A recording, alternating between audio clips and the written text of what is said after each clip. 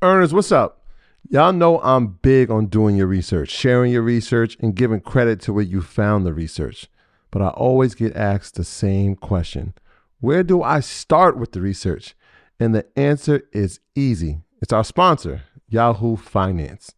Whether I'm tracking the daily movement of my favorite companies, doing technical analysis with their easy-to-use charting platform, or checking balance sheets, Yahoo Finance makes something very complex simplified. For more than 25 years, Yahoo Finance has been the brand behind every great investor.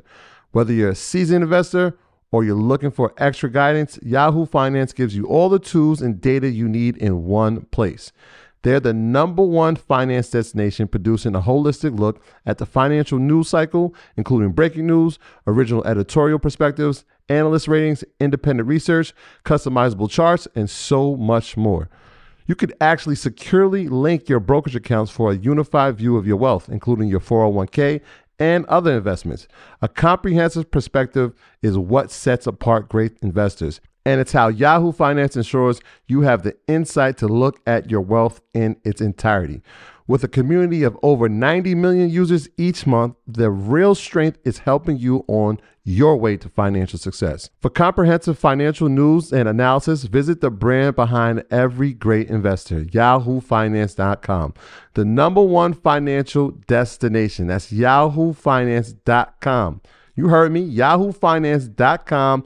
Don't wait. Don't hesitate. I use it. You should go over there and start using it now. The future is a hefty responsibility and not one that we take lightly. But then taking things lightly has never been what Hefty is about. That's why we've created the Hefty Renew program that turns hard-to-recycle plastics into valuable resources like park benches and building materials. To participate, simply fill up an orange Hefty Renew bag with accepted items, tie it up, and drop it in with your regular recycling. That's it. It's that easy. It's time to rethink recycling with Renew.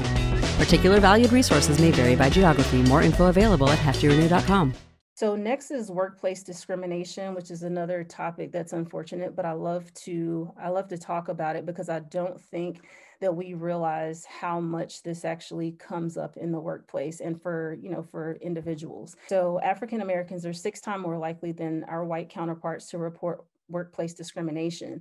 So this is actually something that we see a lot of at my practice at Hall Counseling Services. We have a lot of Black folk that come in and they feel that they have been discriminated against, but they have no idea how to fight it. They're not really sure what to do about it, but they come in and they can explain and express how it's made them feel, right?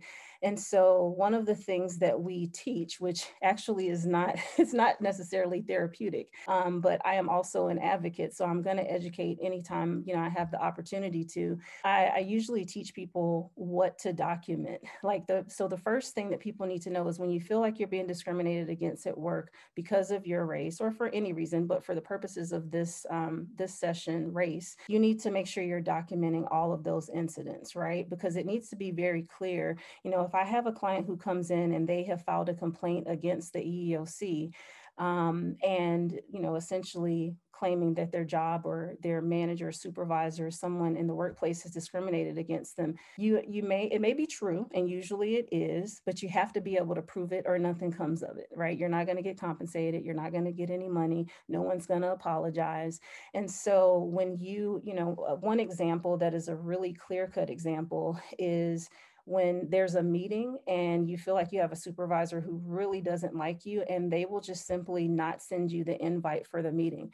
And you realize later that your entire team has gone to this meeting and you weren't included. And it's very intentional, especially if you're the only Black person on the team. And so that is one of the more clear ways that we see workplace discrimination. But there are some other more subtle things, i.e., e.g. microaggressions that happen that are a little bit harder to prove. But those things also need to be documented because the higher the frequency of these even microaggressions, the unseen things that happen to us racially, the stronger the case, right? So the better off we are when we're trying to file a complaint against our job. So it's interesting because we have people reach out all the time and they're like, hey, we heard you guys work on, workplace discrimination, help me, so we're definitely there for that. So finally, just to, kind of highlight microaggressions, The number of African Americans who report racial trauma via microaggressions is equal to the Canadian population, which is 37 million people, right? So we're talking about 90% of the African American population here in this country, which is absolutely horrendous. So, it's something that most of us experience. And it's interesting because I think that when Black people see one another, I have people tell me this often, and I experience it too. Sometimes we have an understanding without even saying anything to one another. And sometimes we're bonded in these traumas that we have, right? It's like we get it. We know when someone has maybe treated us differently because we are Black, when we're, in a room or at the store and someone is following you simply because you're Black, that type thing. We know it. It's just something that we definitely experience way too much. So I think everybody knows what a microaggression is, but just in case, racial microaggressions are subtle.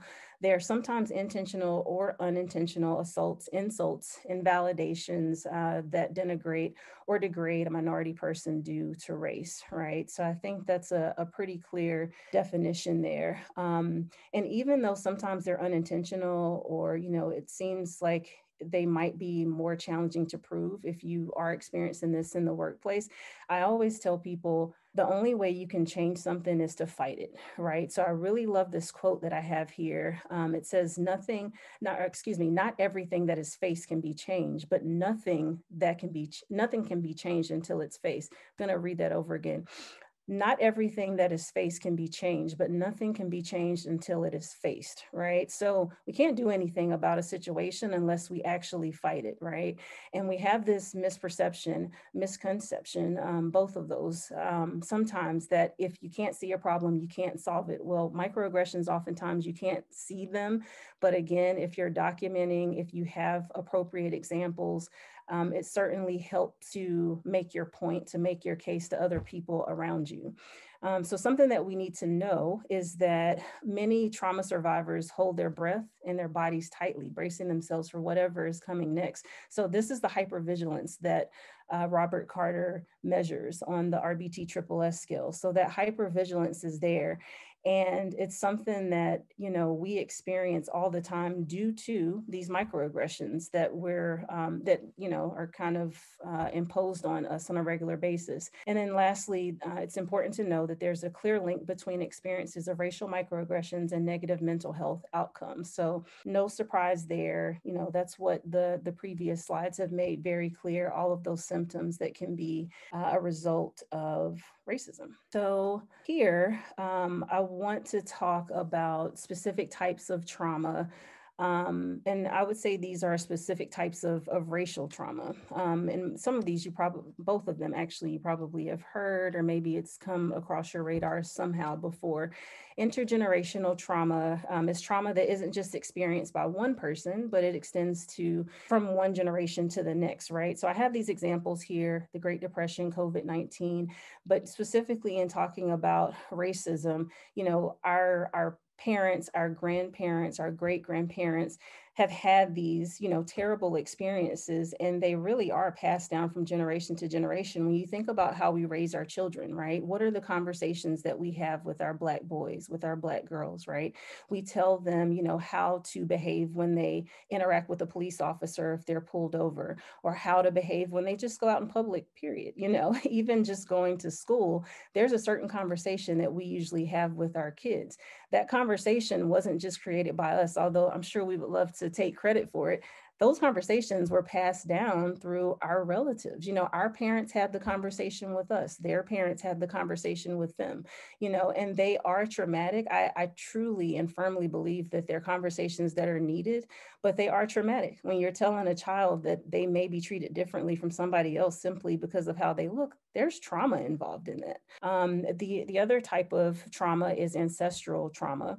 That is passed through lineage and ancestors. So, this is even more of a macro type of trauma. So we're thinking, movement, so to speak, slavery, Holocaust, eras that we have in this world. And so through this type of trauma, we pass on through genetics and social learning and conditioning, different things that were experienced through slavery. And I get a little upset sometimes because people say, I'm so tired of hearing Black people talk about slavery. Like, this happened such a long time ago. What else can we do for them? What else do they want? And those people do not understand the impact that slavery has had on our community. You can't just get away from colonizing so many people, pulling them away from their families and taking them to another country, beating them, forcing them to work for you, raping our women, all of these things that happen. That doesn't just go away, and people don't understand the impact that has on our entire culture and race sometimes.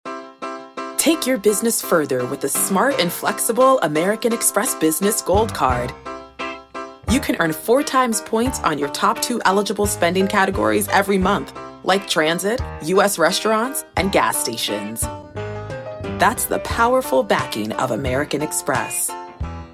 4 times points on up to $150,000 in purchases per year. Terms apply. Learn more at americanexpress.com/business gold card.